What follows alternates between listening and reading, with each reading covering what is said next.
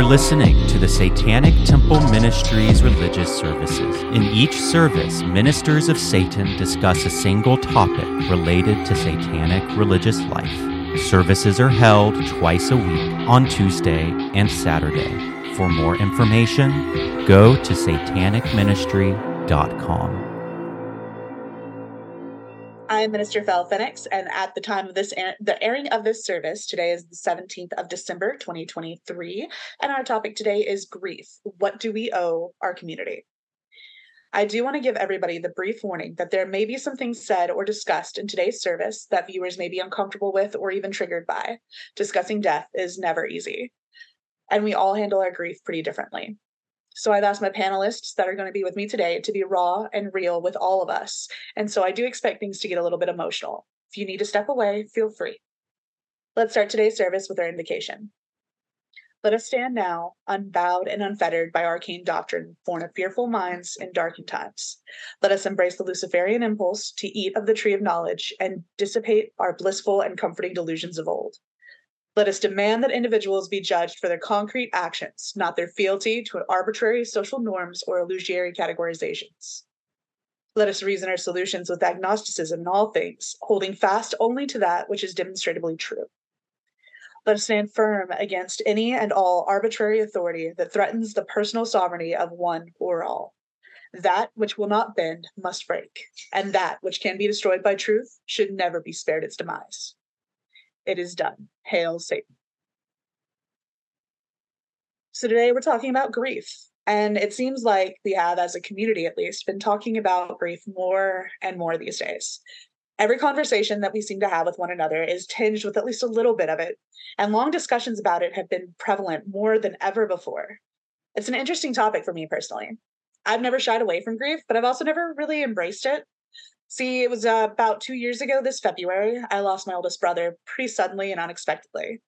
My middle older brother, so the one above me and below him, he was, at the time, and still is, living with me, and he had never really had any experience with death. We were both pretty inconsolable. Our brother was a huge part of our lives, but I started to notice as I looked around that it wasn't really just me or just my brother that was grieving. My oldest brother was a socialite, well, at least as much as one of us can be. He was a jokester. He was super friendly, big, fluffy teddy bear, and he had this smile and face that really just made you want to get to know him. He was popular, or as popular as a nerd can be anyway. He was engaged. We have other siblings. I mean, he even had a little girl. And his daughter was at that kind of awkward school age where everybody was her friend, and so playmates meant inviting half the class. Everybody in the little town in Texas knew him, and they were all grieving. I wanted to isolate. That's how I process things. I wanted to hole up inside of myself, but I had people calling me or texting me or whatever to see how I was doing and how I was handling it. And of course, I felt sort of a duty or responsibility to his widow and daughter. There was this sense of needing to be there, to grieve with them as a community or a family, and to have empathy and compassion for them, even if it was slowly destroying me inside to have to be so present. Ever since that day, I kind of find myself asking more and more, where's the line? At what point should I stop showing empathy and compassion for others and start instead showing it for myself? Where is the line between being selfish and having self-preservation? And when is the time to start healing? So I'm going to go ahead and start this conversation off by introducing my two amazing panelists and allowing them each just a moment or two to kind of explain what moment or situation brought them and that they'll most likely be referring to in today's conversation. So I'm going to go ahead and start with Minister Renard. She'd like to go ahead? Thank you. So, my name is Renard Sear. I'm a minister out of West Michigan. My wife, Larissa Wolf, and I helped found TST West Michigan. And then Larissa went on to join International Council to take on responsibilities in Satan Ops, to help found the Satanic Temple Mounted Color Guard, and really to be involved at many levels in the organization. About a year and a half ago, I woke up and she had passed away during the night. I got out of bed and found her dead. There was no warning. There was no symptoms that we'd recognized. And I found myself in a situation of having lost the person that I had been with for 22 years and recognizing that there was a massive community that she was a part of that I was going to have to deal with. And that was the challenge that I faced. But we'll get more into that with the questions. Thank you so much for joining us today, Bernard, and for being willing to share your story. I really do appreciate your willingness to come forward yet again and share your life and even your pain with us. And I know this conversation is going to be a bit difficult. On that note, I do want to go ahead and introduce Minister David White. He's going to be our first-time panelist here, and I really, really do appreciate that. So, David, if you'd like to go ahead and introduce yourself. Hi, everybody. I'm Minister David White. I'm coming from Kansas City, Missouri. So the grief I'm talking about today is in relation to the death of my father. He passed away this past September, right at the beginning of the month. It turned into a random hospital visit from burning himself on his birthday. He had an oxygen mask on and decided he was going to light a birthday cigar. Got third-degree burns to his face. So he was in the hospital. That's a 14-hour drive back down to Atlanta. So I was kind of monitoring the situation from Missouri and catching flack a lot from my family for not going and visiting them at the time. And so throughout his stay, being burned and just trying to heal up and complaining about, not being able to breathe, which we thought was normal. He has COPD and he had heart failure. So, and he was a bigger guy. So breathing problems, being in the hospital is kind of normal. And they finally did some scans and discovered that he had a 14-centimeter mass on his liver that was pressing up into his lungs and into his heart. From the moment of discovering that, it just became a, what are we going to do? What are we going to do with the situation? Or are we going to go through chemo? Fast forward maybe 3 or 4 days, and I'm getting a phone call basically telling me that he's got a couple of hours. So I'm packing and I'm trying to get down as fast as I can. And before I can even get out of the state, I get another phone call that he's passed away.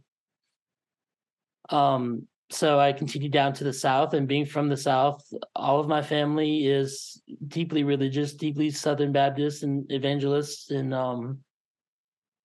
so a lot of things I'll talk about tonight is probably just my reaction to being in that situation. And, other than my wife being kind of alone and not of that faith and of that belief, and all the messages that I received that definitely were not comforting, even if they were intended to be. So. I'm so sorry for your experience with that, David. I know how difficult that can be. And I'm really, really appreciative that you decided to come in and join us for this panel. I know it's a really important topic to me. I know it's really important to you and Bernard as well. And then to offer just the slightest bit of backstory on my own, I mentioned my brother, and my brother had a very minor heart attack. And whenever he went into the hospital, they said that he may have had some stroke-like symptoms, and they gave him a CT scan. My brother said he felt fine, and then they found what they assumed to be a very large-ish blood clot in his brain, about the size of a thumbnail. And when they went in to surgically remove it, they then pulled out something the size of a golf ball. So he went into convulsions, and they put him into a medically induced coma. After about 3 weeks, it was my responsibility to pull the plug. And it was a very difficult situation. I was very isolated from my family after that. So that's why I'm here today and why I'm leading this panel. So I do have a series of questions for my panelists here, and I do plan on answering most of them myself as well, just so we can all kind of have this really tough conversation at a time where I feel it is very prevalent.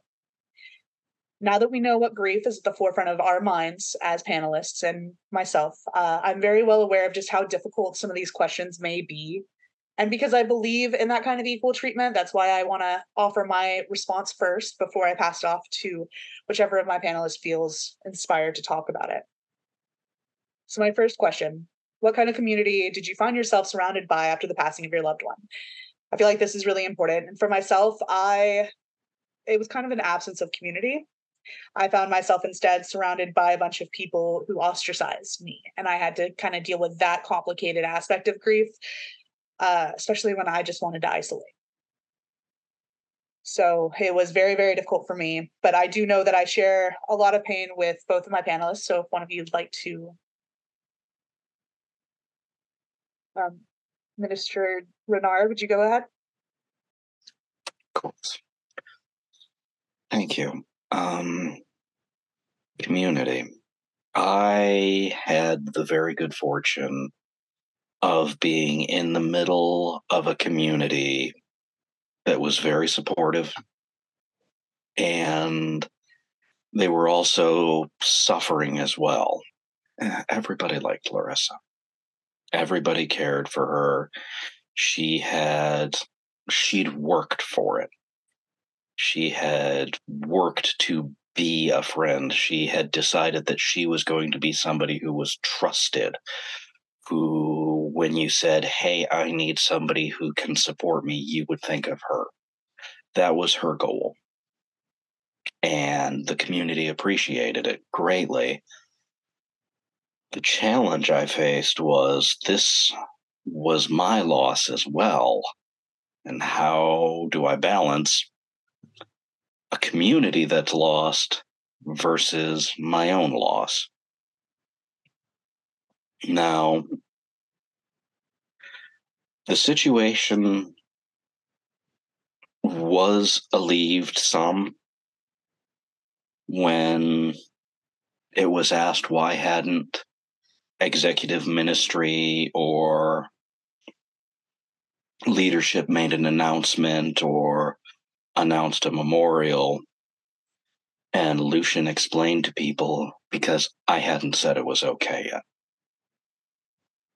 that they weren't going to do anything until and unless I gave the go-ahead and said it was okay. That's meant a lot, because they gave me the distance to decide how much I had to share. Now, as far as the close community, I wasn't allowed to be alone for about 2 weeks. There was always someone over, whether it was family or friends. You know, everyone who is a friend but is actually family. They knew I was in trouble. They knew how bad I was taking it, and they weren't going to leave me alone in case I decided to do something stupid. So for that, and I realize this is a different experience than many people, but I am always grateful to our community, and I was glad my community was there for me. Thank you. Absolutely. And a huge shout out to your community for that. Hail West Michigan, hail the family and friends, and hail Satan Fam. Leave out hail Detroit. Oh, Minister David, did you want to go ahead and share your experience with the type of community you found yourself surrounded by? Yeah, sure. So, I mean, my immediate community was obviously the floor that I hit when they called me, and then the traffic, the 14-hour drive to Georgia. So everybody on the road was kind of my community and just needed to get out of my way. Then the community I found myself in was, a giant group of family that I haven't spoken to in 5 to 6 years, who, as far as they knew, or any good times or any okay times, I didn't exist, but somehow I seem to exist now that we're at a funeral and at a viewing. Deeply religious. I mean, I wasn't allowed to watch Nickelodeon as a kid when I visited these people. So, I mean, extreme as far as I was concerned, and still am. everything felt rushed. And so when I got down there, I mean, within a day or two, we were at a viewing and the plans were being made, and I didn't know if I'd even be able to go and view him. But thankfully my wife was there, because my immediate reaction to most of this was I just completely blanked out and went on autopilot. I couldn't make a decision for myself whether it was what I was going to wear or where we were going for food. And, someone would say, "What do you want to eat? Where do you want to go?" And I would look at her. So I'm really thankful for her. But outside of her, it was people arguing about who was going to pay for the services or the viewing. We didn't even have a service. I mean, who was going to pay for the cremation? Who was going to, I have family members that are millionaires that were asking me if I had, $3,800. So I felt like, we're sitting in the mortuary place in the office, kind of signing paperwork, and I'm having to make decisions I never thought I'd have to make, especially so suddenly. And then people are having side conversations about money, and I want to go see my dad. I want to go view him. So when they would pay attention to me, it was, hey, it's okay because he's in a better place now, or this is all part of a plan, and you're just hurting right now. You can't see it, but it's all a part of a bigger picture. And that's, I think, for the most part, I'm a live and let live kind of a person when it comes to religion. You do your thing, keep it out of schools and out of our government, and I'm good. But man, that began a good 2 weeks of just pure rage of anybody of that faith. And so, yeah, a weird and really hostile kind of environment to be in when all that was going on at the same time. As you know, I'm so sorry for your experience with that. It's something you and I kind of personally share. But hail your wife, hail the people that could support you, hail your community that you came home to. Yeah, absolutely. We've kind of touched on it, but I do want to take a moment to specifically ask what the most difficult experience that you had with that community was, and how exactly you responded to it at the time, not how you would respond to it now necessarily. I know for me, being told that I was the reason my brother had passed was really devastating, and I was not allowed to go to his funeral. And so I got extremely angry. I raged and I burned a few bridges I probably could have saved otherwise. And I wasn't there for my brother like I should have been. My brother that did survive, I should have been there for him more. And that's something that I still hold to today. But I got angry. That was my experience with it. So I'm going to go ahead and pass it off to Minister Renard, however, so you can talk about your toughest experience with your community. Thank you. My community. I think the biggest thing that I struggled with was how many people wanted to know what happened. How many people wanted to know how she died. And I didn't know. It took over 6 months for the medical examiners to get back to me with the actual cause of death. That was 6 months of only being able to guess, of only thinking, well, maybe it was this, maybe it was this. I don't know. When I found her, she had been down for hours. And having to tell these people who are very scientifically minded, who are analytic, who know how medical science works, that the medical examiner doesn't know what killed her yet and is taking this long. And having to keep telling people that. Because, one, they absolutely had a right to know. This was a friend. This was a loved one. When something like this happens, especially when there's no warning, you want to know what happened. And it was 6 months for the medical examiner to get back to me and said, oh, it was heart problems. We found heart disease and enlarged heart. That That was kind of when everyone in the community was just as angry as I was that it took that long to get an answer. But yeah.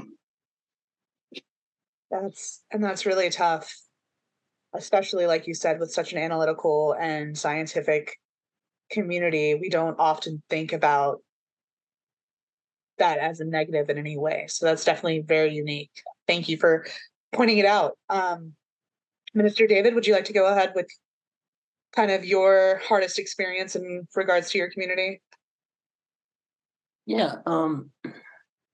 So, and I touched a bit upon it, both with my introduction and the last question, but the hardest part and the hardest challenge, at least when I initially read these questions and talked about it with you, was being around the people that I was. I mean, these were family members that wouldn't go visit my dad when he was sick, when he called. These are people that didn't have anything to do with us. But now that he's gone, they're there to ask her questions about who's paying for things, and they're there to sell his house and get rid of all this stuff. And they put their hand on my shoulder and tell me how this is all great. That to me was the biggest challenge. I just wanted to go home. Like once I got to see him and I made it through that and I kind of knew what was happening with his remains, I just wanted to go home and be with my dogs and be with my community here and my friends online. And I felt like I kept getting pulled to stay a day longer because more family was coming, and I'm trying to fight this urge to just scream at everybody because I know, like, hey, I felt like this weird pressure to kind of bow to them in a way because I think my dad would want me to do that or something. And I don't know what I think my dad would have just let me do whatever I wanted to do. And if I made a scene, he would have just apologized for me. But so yeah, just going home. And then, I thought about it this morning when I was kind of recalling our discussion about what the challenge was. I didn't really grow up with a mom or anything, so I only had my dad. And I think another challenge I didn't really think about was like, how am I supposed to continue without the person that, you only have two people that love you from the moment you're born, right? Like, how are you supposed to keep going on without that person? So I think those are the challenges that I've had. Yeah, and those are definitely something that we don't think about facing until we have to. So thank you for sharing your pain with us and for taking a moment. Hail both of my panelists today. Hail the people we've all lost. So compassion and empathy, these are things that a lot of us already struggle with. There's a reason it's one of our tenets, and there's a reason we all reference back to it. It's because it's something we strive for. So with it already being something that a lot of people struggle with, during times of great stress, it gets a little bit harder. So did you find a way to feel compassion and empathy for either yourself or someone else during this time? I feel like this is where grief slips into the complicated zone, and it's relevant to look at and to think about, because the compassion and empathy that we feel for the people around us changes things. For myself, I didn't feel a lot of compassion and empathy for anyone really for a really long time. I was really angry, and the only person that I felt a genuine connection to or care for probably a couple of weeks at least was the brother that I had living with me and my brother's daughter, my niece. But with her being, itty bitty, it was a little bit harder to feel for her in that regard. But the compassion and empathy was definitely lacking until I started getting really involved with my local community here again. When I threw myself into TST, when I started finding people around me that believed the same kind of things I did and really attached to them, that was when my compassion and empathy started to be there and be present. But I'm going to go ahead and pass this off to Minister David, I believe. So if you want to go ahead and talk about compassion and empathy, feel free.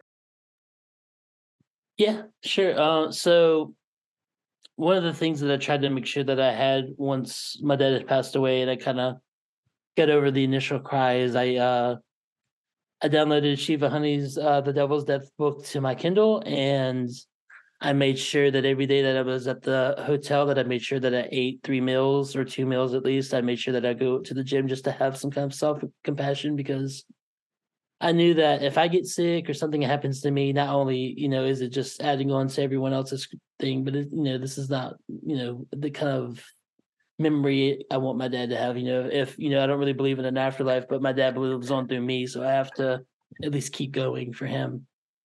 As far as compassion for others, I mean, the one moment that I kind of remember this morning was going through my dad's belongings and kind of sorting out what we would donate and what I actually wanted to keep. One of the things that I found was my grandfather's folded flag from his military funeral from being in the army, and I grabbed it immediately. I loved my grandfather, and my dad owned it, so I had it. I put it into the car, and my aunt, who I don't get along with at all, she's asked, "Hey, have you seen my dad's flag? I would really like to have that." And despite everything that I was feeling at the time, I just thought about, well, no, she lost her dad. I've just lost mine. I can't keep it. So to our car, and I gave it to her, and I just told her I'd forgotten that I packed it up, but I didn't have to do it, and I didn't really want to do it, but I just thought at the time, like,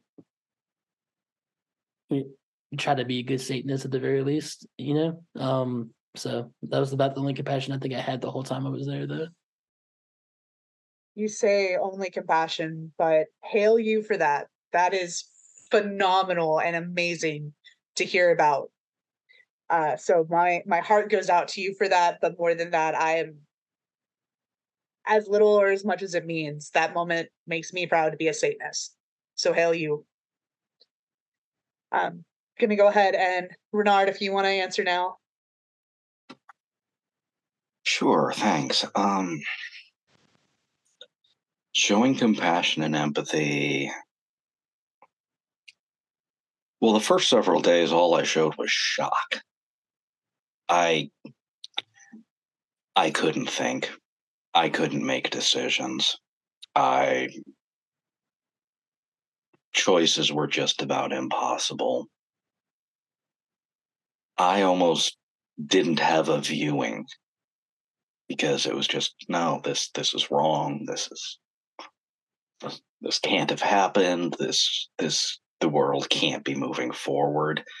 And how, when you're lost in those feelings, can you actually show compassion or empathy? Because you just don't know what to do. And then there was a friend who said, "Hey, I need to see her to say goodbye. It doesn't feel real, and I'm afraid it will never feel real if I don't get to see her to say goodbye." And I had a choice. And like I said, I wasn't very good with choices, but this one was a choice between staying clenched up and broken and being kind.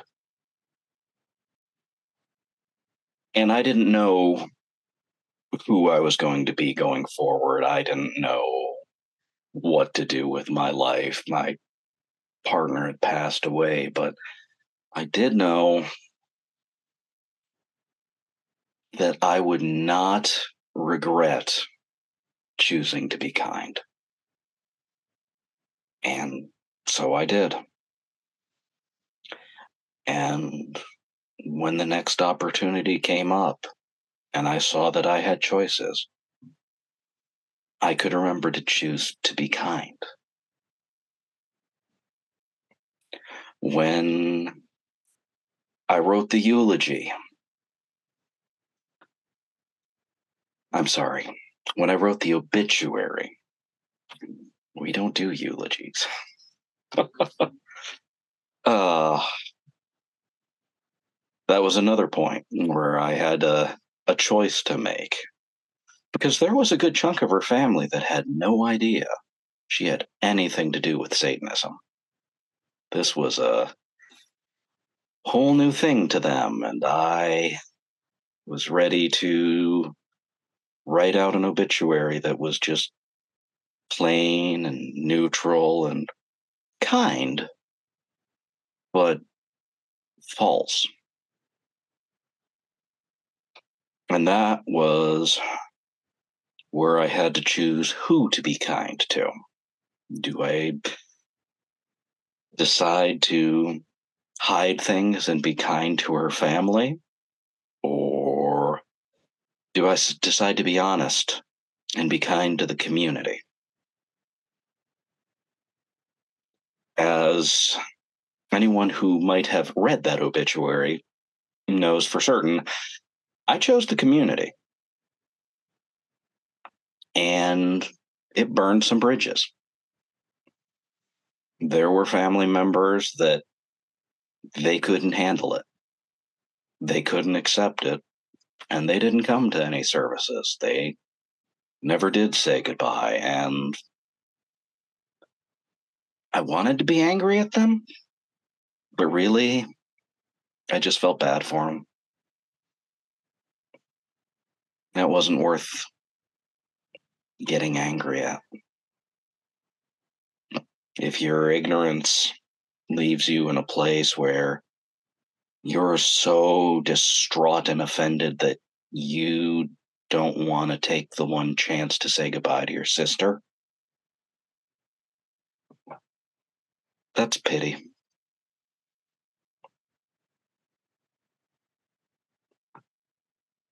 I'm sorry, what was the question?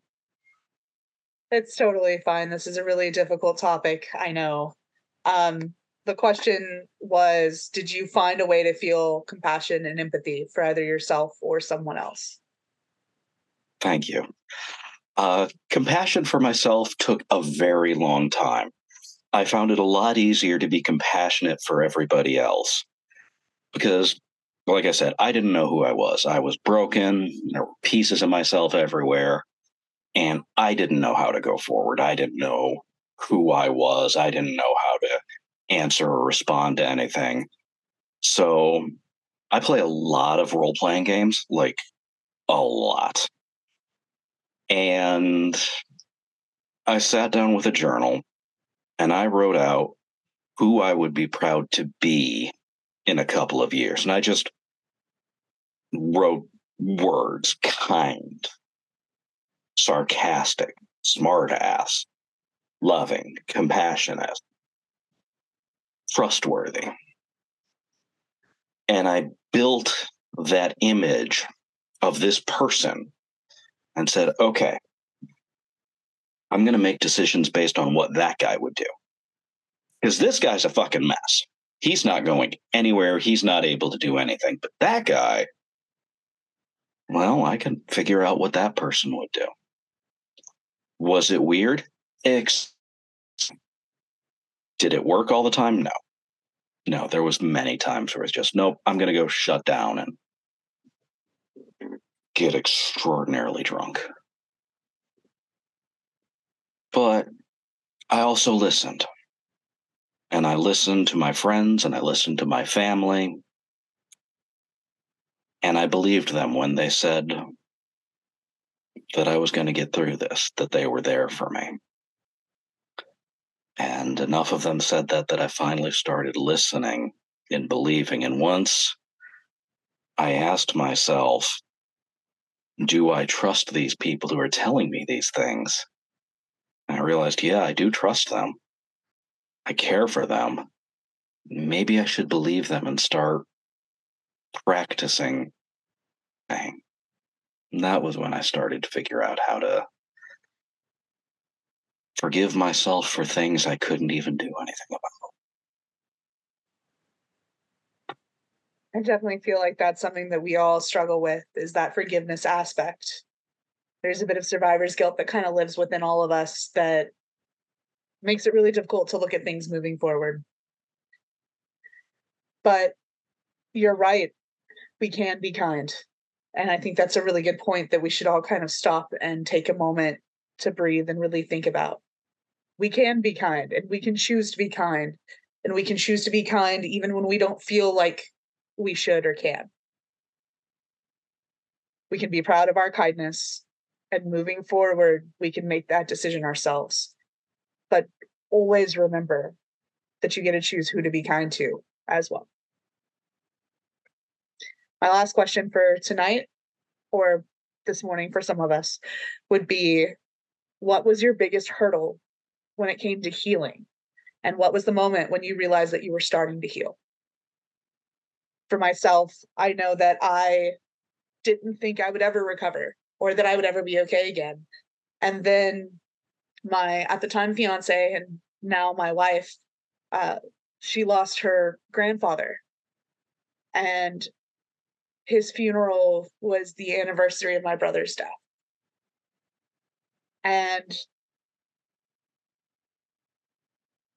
it felt different and it hit me different because I realized all of a sudden I wanted to be there for this person. I wanted to love her. I wanted to stand with her, and I wanted to go with her and support her as her family continued to isolate and ostracize her, and as she made these tough decisions, and as she had to deal with and really experience this horrible loss. I wanted to help her. And it was really that moment when I stopped feeling sorry for myself. And I started thinking, how can I take this awful pain that I feel and do something that will help someone else? And it started with my wife, and I have since, at least I hope, utilized my experiences to help better the people around me. I'm going to go ahead and pass it off to Minister David if you'd like to talk about your biggest hurdle to healing and kind of that moment you realized you were starting to heal. For sure. I think the biggest hurdle to healing so far has just been missing phone calls and things like that I would normally get. Or, any kind of special or good occasion, like buying a car or something, not immediately crying because you don't get to call your dad, or you don't get to call and brag about the cool thing you got, or the cool thing that just happened, or I just even miss ignoring the phone calls because I'm busy. Honestly, it would just be great to be able to just, I think that the things that kind of helped me at least realize that I'm starting to get back to some semblance of myself is just being able to participate in things I like again without just being depressed about it. I mean, my TST congregation is, they're basically my family. I love these people more than I've ever loved people that I'm related to. Being able to focus on that, even if just to take my mind off of it. Started gaming again. My wife is just, like I said, it has been a rock for me the entire time. Meeting awesome people like Phil. I mean, I met them 2 weeks after getting back from Georgia. And so I think we spent 2 hours just kind of trauma dumping with each other and talking about video games. And that conversation, whether it was a big deal to them or not, was a major deal to me, even if I didn't realize it at the time. So, it's been a couple of months. I don't think that it's ever going to go away all the way, but I definitely think that I'm on the road to healing. If I haven't gotten across the rivers, I'm at least on the right road. So. And sometimes that's all that matters. So hail you, David. And while I would never recommend trauma dumping with anybody unless you absolutely have to, I do want to state I loved our first conversation. I'm really, really grateful that you're in my life and that we've gone through this together. So hail you. I'm going to go ahead and pass it off to Renard if you want to talk about your healing and your hurdle to healing. Well, first off, I'd like to disagree. Trauma dumping can be a great way to get a gauge of somebody's character. I mean, and I know there's enough gamers out there that everybody loves a tragic backstory.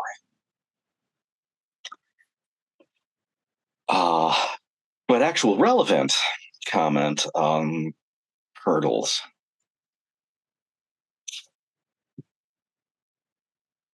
I think the biggest hurdle I had was trying to bargain and trying to get past that struggle of realizing I'm never going to see her again. That was the biggest hurdle. Just because I spent 22 years of my life with her. No, I spent 22 years of my life dating her. We'd been friends for years before that. I'd known her over half my life. And we had gone through some shit together. And so much of my life, it was lost. All the inside jokes we had, all those shared experiences, good and bad, that were ours, well, now they were just mine. And that person I wanted to share them with was gone. Our plans to build a retirement home where everybody would be playing online games and smoking weed all day. It's like, okay, that's gone. And I found myself living in the past a lot, fantasizing about, if only I could go back to this point or this point or this point and do just one thing different, or I could have been a better guy for her. We could have done a lot more exercise, and we could have realized that the exhaustion she'd been feeling for the last year was heart problems. Just all of these, what if I had done this? What would have happened? How much better would it have been? And I wasn't looking forward. There wasn't anything I could see to look forward to. How I started working past this, the first steps I took with the memorial. It's in the archives. Spoke with a lot of her friends, a lot of her loved ones in the TST community, and I shared my grief with them.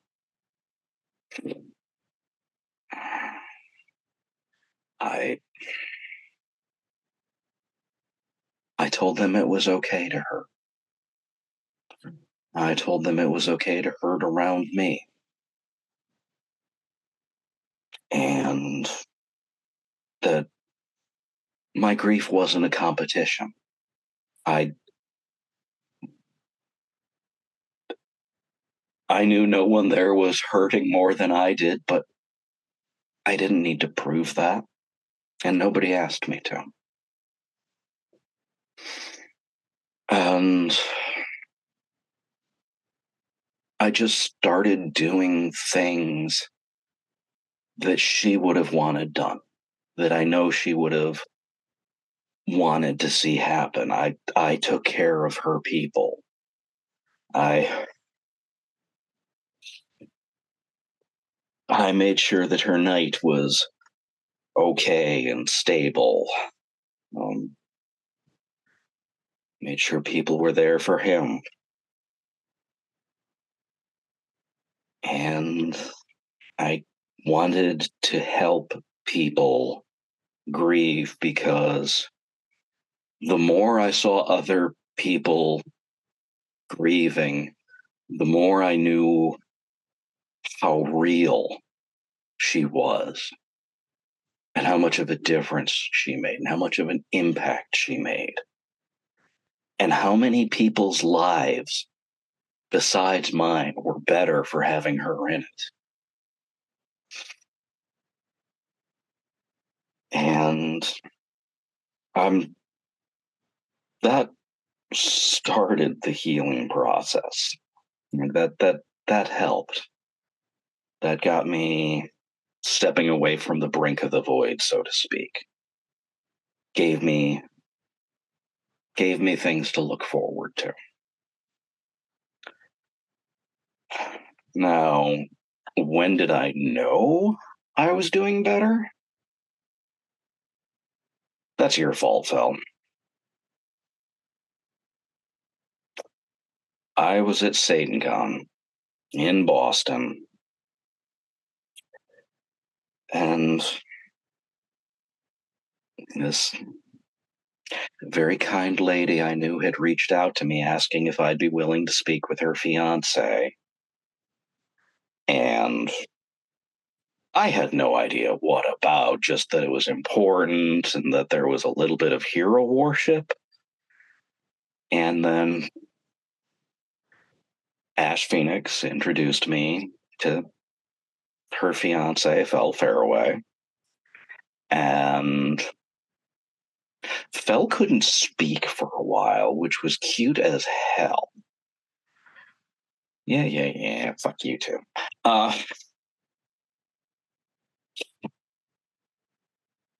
But here's Fel talking to me about how everything I'd recorded and being so open and honest and raw with my grief had let her know this is what people feel. That it is normal to grieve. It is normal to hurt like hell. It is normal to not be able to make decisions. It's not normal to have to fight your family. It's not normal to have to deal with that pain on top of everything else. But that was when I started. That was when it was really I was able to take a step back and go, I'm doing okay.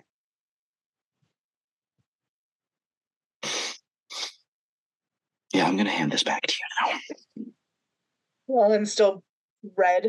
And I do want to state that the level of impact that you can have with a person, sometimes you don't know. You don't know how much you can help or change somebody just by having a conversation. Both of the wonderful ministers I have here with me tonight have helped me in my healing journey and healing process.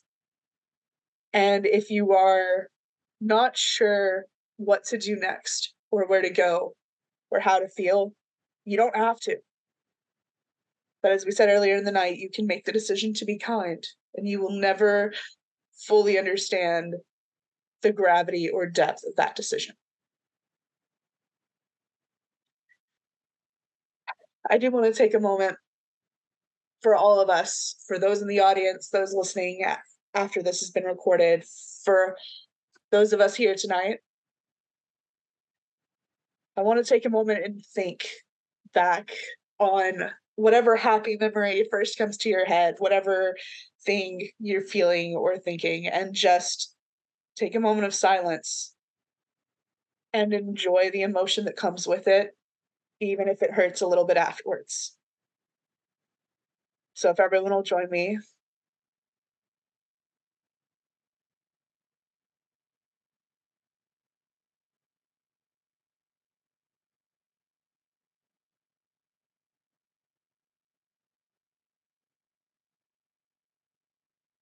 I know this has been difficult for all of us here recording.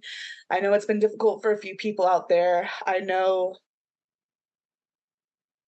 how much it can hurt. And you're not alone. No one really is, whether we feel it or not. I feel like David and I tonight have both kind of expressed that. But it does look like our hour is starting to come to a close. We have a little bit of extra time. So I'm going to let Renard jump in for just a brief moment.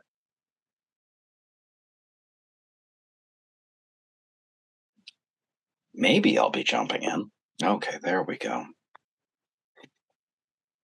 So we have a little time left, and I'm going to take advantage of that and share some stuff with the audience, and then invite Ministers Fel and David to do the same. Thinking of one memory and holding it in your head and enjoying the feelings that come with that, I want to share them. Because I had two that came screaming into my head. One community related, one absolutely nothing to do with TST. The community related one, we had a saying, and it was from the very early days of TST. When the going gets tough, the tough go ass. And Larissa picked that up from one of the bad translations of someone telling Lucian in Portuguese, "Satan, get thee behind me." But the translator popped it through and said, "Satan, you go ass." And this is one of those treasured early TST moments that I wanted to share. Larissa decided she wanted to preserve that, so she translated that into Latin. And every time we made a construction, every time we had an art piece, somewhere on it or inside it was written, "The going gets tough, the tough go ass." The second one is purely a video game nerd thing when she roasted me so fucking hard. We were playing the online RPG called City of Heroes. And there was a group of friends, and we got together and we role played, and we loved it, and it was amusing. And she and I made a pair of characters to level up together. And we're having a chat because over there is one of our friends and their sidekick, because they'd played together with sidekicks. And I said, in character, I want a sidekick. And without missing a beat, Larissa's tune turned to me and said, "Sidekicks don't get sidekicks." She heard me screaming across the house, and I heard her laughing her ass off, and we were done for the day. It was too much. It was too funny. But that is the memory that I go back to. That is my treasured memory. That is what never fails to make me smile. That is epic in so many ways. We do still have a little time. Mr. David, did you want to share your memory that you go back to? Yeah, for sure. I'm gonna remember both of those forever now. So the memory I think about with my dad is, it probably wasn't a great moment for him, but it was amazing for us, and it's the thing that kind of always keeps me laughing. We went up to Gatlinburg, Tennessee, for kind of Oktoberfest, and there was a white water rafting that you could do. You kind of just get in the inner tube and kind of just float on, just a big circle, with a hole in the middle, those big donut ones. And so I remember my dad being a bigger guy at the time, and I'm young and able to move. I'm not old, stiff and old like I am now. But I'm floating down on the inner tube that I've got, and I look back, and my dad is struggling to kind of get into it, and he's cussing up a storm, and his cigar is in his hand, and he's just cussing, saying he's not going to do this. And within about 3 or 4 minutes, I hear a plunging sound, and I look, and my dad's ass up, boxers down, swim trunks down, ass in the air, struggling to kind of get back up. And the moment he caught a breath of air, it was just a stream of cussing that I, up until that point, had never heard before, especially from him. And I kind of just think about that every once in a while, just to kind of make me laugh. If I'm going to think about him, I'm going to think about him mooning the entire city of Gatlinburg, Tennessee. So. Yeah, that's awesome. For my part on it, my brother was a huge goofball, and he was this big, tall, burly guy, and we had our other brother's son, my nephew, who was over, and we were trying to spend time together. And I don't know how it got brought up, but it got found out that I had never seen what is it, Space Jams? I think it was called Space Jams, and I'd never seen it. And my 6'4" burly, big, wearing his tank top and basketball shorts brother looked at me and went, "You've never seen this?" Sprinted faster than I've ever seen a man of his size able to sprint, all the way to the back bedroom so he could grab it. And he came back and he said, "We're going to watch this." I'm like, "I don't want to watch it. I don't like movies." He's like, "No, we're going to watch it. And if you don't want to watch it, I'm going to sit on you." And I sat down and watched the movie quietly. And that was my brother. Um, but it does look like with that, our hours together is starting to come to an end, which I'm sure there's a part of us all that is a little bit grateful for that. So, being able to step back from something like grief or pain, it can be a really overwhelming thing. And it's incredibly important for each and every one of us to be able to do that. I, for one, think that this hour, or with this hour at the very forefront of my mind, it's been enough time.